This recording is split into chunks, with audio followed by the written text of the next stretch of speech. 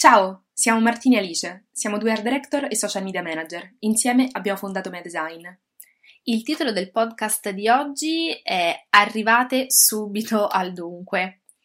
Allora, come sempre vi diremo da cosa deriva l'ispirazione per questo titolo. Dovete sapere che da quando abbiamo aperto MEA, quindi più o meno dai primi di luglio, riceviamo almeno 2 proposte alla settimana di collaborare con noi, e non collaborazioni da parte di aziende che vogliono da noi un servizio pagato, ma proprio di ragazzi e ragazze che vorrebbero essere parte, del team MEA o comunque, in qualche modo lavorare a fianco con noi su dei progetti. E anche le persone che si presentano in maniera ottimale, che quindi hanno proprietà di scrittura, costruiscono bene la mail, perché ve lo diciamo proprio esplicitamente, le persone che non sanno nemmeno scrivere un'email e quindi non hanno un oggetto, non salutano, non si presentano, le ignoriamo proprio, ma perché non avrebbe senso continuare e rispondergli. Anche quelle che si presentano bene spesso si perdono un po' sul finale. Sì, non riescono ad arrivare al dunque. Quindi abbiamo deciso di fare questo podcast per darvi degli spunti su come farlo, chiaramente non per scrivere bene a noi, ma per scrivere in generale a un'azienda, a una persona, perché immaginiamo che se questi, tra virgolette, errori vengono fatti con noi, che siamo due persone, sì. Insomma, nessuno, immaginiamo che poi potrebbero essere fatti anche con persone e aziende più importanti e quindi potreste perdere delle occasioni per un non nulla. Innanzitutto ci tenevamo a fare una premessa che potrebbe essere scontata per molti, ma potrebbe non esserlo per molti altri, è chiedervi, secondo voi, qual è la risorsa più importante di chiunque, ma nello specifico di qualcuno che manda avanti un'azienda o di un libero professionista e quindi un imprenditore? Il tempo, raga, il tempo. È sicuramente la cosa più importante, quindi non fateglielo perdere. Diciamo che anche noi l'attenzione che diamo alle mail è molto veloce, nel senso che quando ce ne arrivano 10 in una giornata, voi capite che il tempo non possiamo darlo a tutti allo stesso modo, quindi dobbiamo fare una selezione. La selezione ovviamente prima ci sono le collaborazioni pagate, poi ci sono chi scrive bene, perché chi non scrive bene viene subito cestinato per una questione proprio di appunto tempo, di non perderlo, quindi il tempo che noi dedichiamo alle mail scritte bene deve essere, sfruttato fino all'ultimo secondo. Anche perché per un imprenditore o per un libero professionista il tempo è letteralmente denaro, quindi noi non siamo in un'azienda che se lavoriamo un'ora in più o un'ora in meno sempre quello stipendio ci dà al mese. Noi se lavoriamo un'ora in più o un'ora in meno cambia il nostro stipendio. Quindi il nostro tempo vale denaro, tanto denaro, e rispetto a questo volevo farvi un esempio. Non so se seguite Dario Vignali, noi lo amiamo, il nostro guru, lo seguiamo Dario, quando sempre. vuoi una collaborazione noi siamo qui.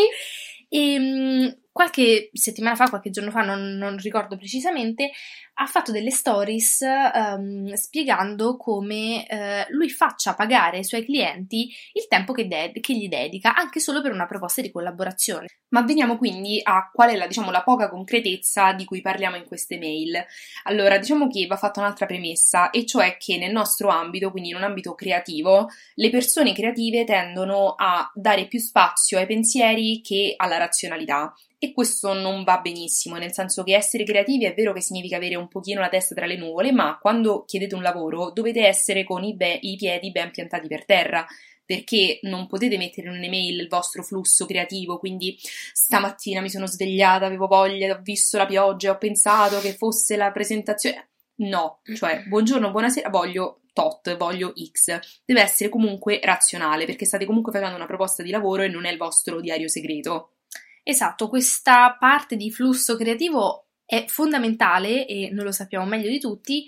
Dio, meglio di tutti no, però lo sappiamo bene, però è importante in una fase di processo creativo e non quando si prova a concludere una collaborazione. In quel caso voi dovete rendere chiaro ed esplicito cosa volete da quella persona, senza farvi paranoie sull'essere troppo espliciti. È meglio dire esplicitamente: io voglio che tu mi assumi per fare questo lavoro, il videomaker, lo spazzino, quello che è, però lo dovete dire esplicitamente. Sì, non dovete aver paura di ricevere un no, anche perché peggio di un no c'è solo la mancata risposta che vi tiene in ansia, cosa che è sicura nel caso in cui non scriverete bene le mail e la persona non sappia proprio cosa rispondervi e, per non perdere tempo, vi evita totalmente. Quindi meglio essere espliciti e ricevere un no piuttosto che essere totalmente ignorati. Anche perché, appunto, leggere una mail richiede del tempo, soprattutto per capirla.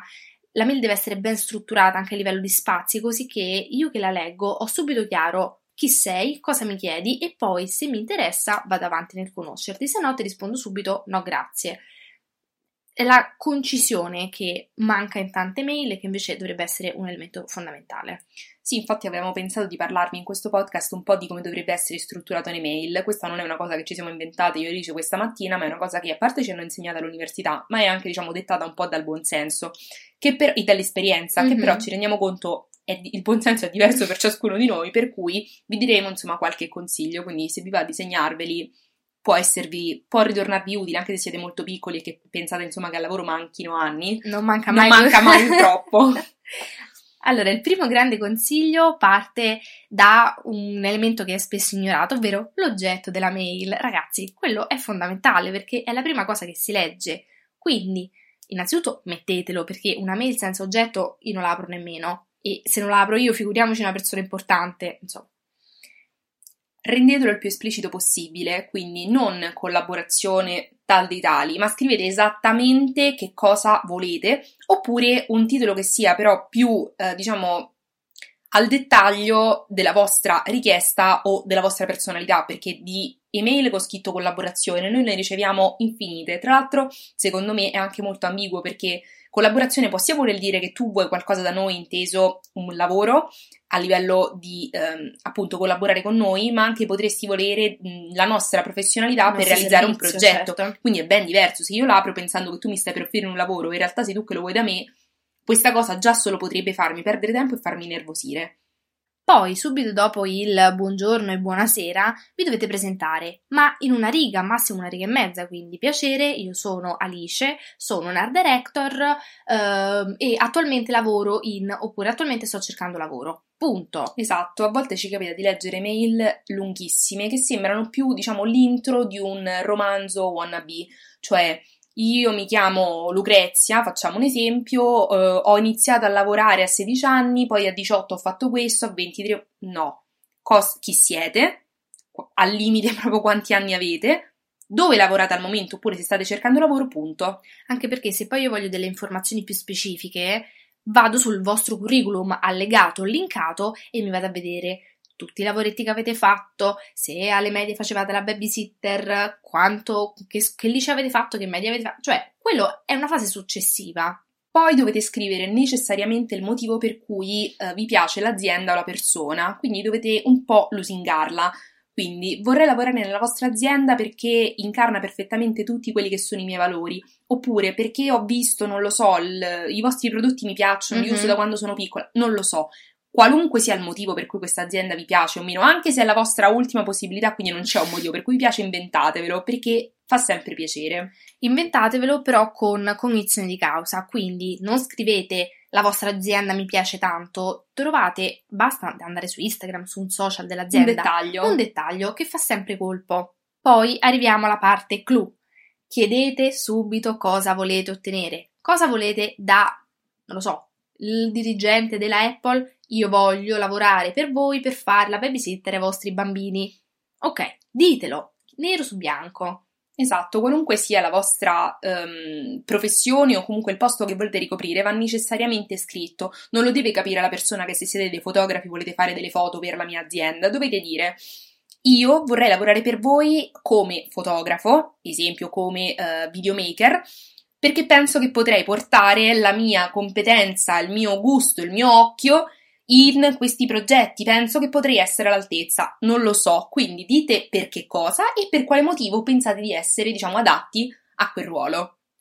A questo punto, dopo che avete messo in chiaro che cosa volete ottenere da questa mail, potete un pochino leggermente più sbrodolarvi e quindi se avete un curriculum, spiegare magari un progetto in particolare, spiegare qualcosa di voi, a quel punto lo potete fare, però sempre in maniera molto chiara e concisa, quindi frasi breve, con i punti, non periodi di 7 righe che non ci raccapezziamo più. A quel punto però lo potete fare perché se io sono interessato vado avanti, se no mi fermo alla vostra richiesta e rispondo no grazie.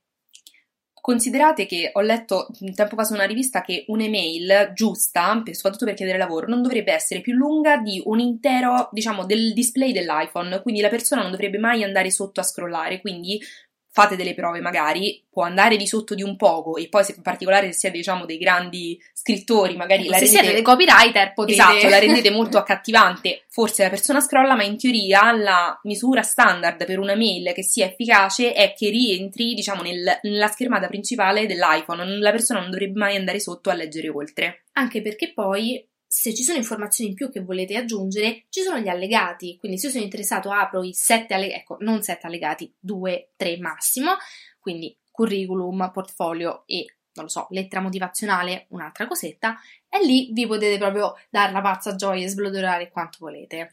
Infine mettete i link al vostro curriculum, magari LinkedIn, o al vostro, diciamo, portfolio se siete dei creativi come Behance. Ricordatevi i saluti, importanti, sempre professionali, ovviamente poi il tono della mail dipende a chi la mandate, perché se la mandate a noi due ci potete dire ciao, grazie, se la mandate a un dirigente di un'azienda magari sarà più adatto cordialmente o diciamo una formula del genere. Saluti. Esatto. Infine è importante, anche se purtroppo questo dipende da voi fino a un certo punto, la richiesta di un feedback, quindi di una risposta, sia che sia in positivo sia che sia in negativo, per non, diciamo, rimanere a cuocere nel brodo dell'ansia. Esatto, quindi scrivete proprio sulla mail, attendo una vostra risposta sia in positivo che in negativo. Poi è chiaro che sarà sempre nella benevolenza di chi la riceve la mail rispondervi no, anche se è no, potrebbe non rispondervi, però è meglio chiederlo che non chiederlo. Ora, veniamo alla conclusione, alla morale del podcast. Noi siamo le prime a dirvi di buttarvi e probabilmente il motivo per cui noi diciamo sempre di buttarvi è anche il motivo per cui poi riceviamo tante mail di gente che si butta con noi. E fate bene, e fate benissimo e fatelo. Il punto è che dovete scrivere sì, ma con consapevolezza di voi stessi e della persona a cui state scrivendo. Quindi siate il più concreti e attaccati alla realtà possibile, perché è vero che sognare bello tutto è possibile, ma dovete mettere le basi affinché questo accada, altrimenti farete delle proposte fuori dalla grazia di Dio e sarà stato tutto inutile. Anche perché il tempo è denaro sia per la persona a cui scrivete, sia che per voi, quindi perdere tempo a scrivere romanzi non ha senso. Sicuramente si può fare in un secondo momento, quindi nel momento in cui la persona a cui avete scritto vi dice interessante, spiegami di più del tuo lavoro, là e dai e sciorinate tutta la vostra vita, però è una seconda fase. Grazie per aver ascoltato il nostro podcast. Se volete saperne di più su di noi o su cosa facciamo, seguiteci al profilo Instagram meadesign.agency. Alla prossima! Ciao!